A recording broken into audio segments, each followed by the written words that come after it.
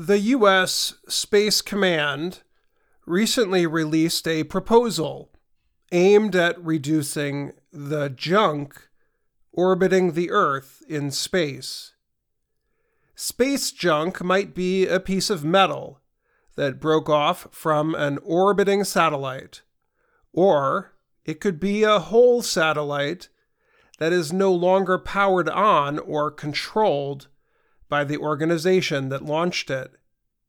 If other countries and businesses agree to follow the U.S. proposal, outer space could become much safer and cleaner.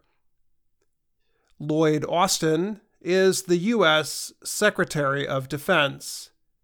He approved the proposal known as Tenets of Responsible Behavior in Space in early March.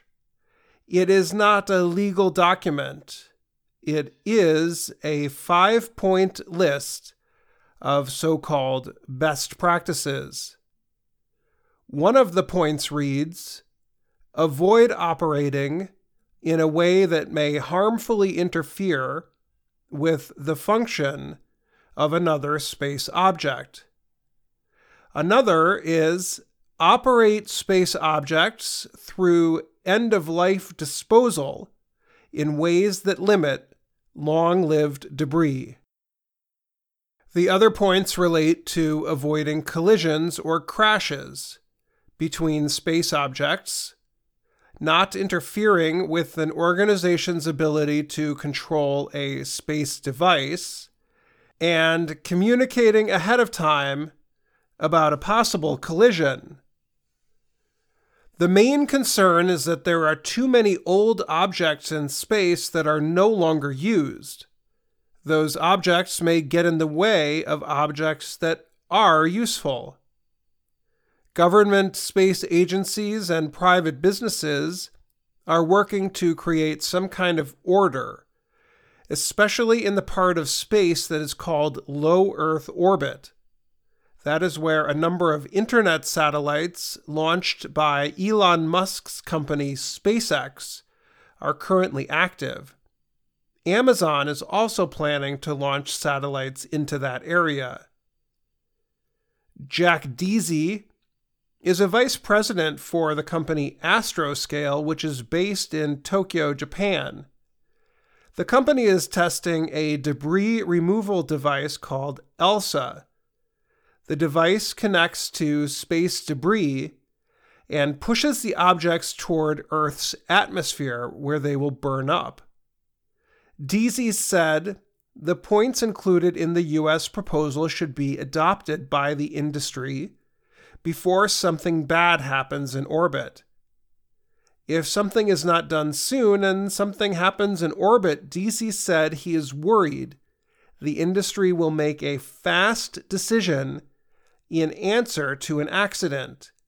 He said, that kind of crisis-driven thing is not always the best way of setting up long-term policies that sustain the ecosystem. So far, Astroscale has raised $376 million for its space cleaning program. One of the investors is Japanese billionaire Yusaku Maezawa. He recently published a message on Twitter saying that garbage in space can become a big problem in the future. While Astroscale is developing a system to remove space debris, other companies are working on creating devices that can capture old satellites and refuel them. The hope is that the old devices can be reactivated so they can be useful for a longer period. Another company, Newman Space of Australia, is working on a way to collect old satellites and turn them into fuel for currently active satellites.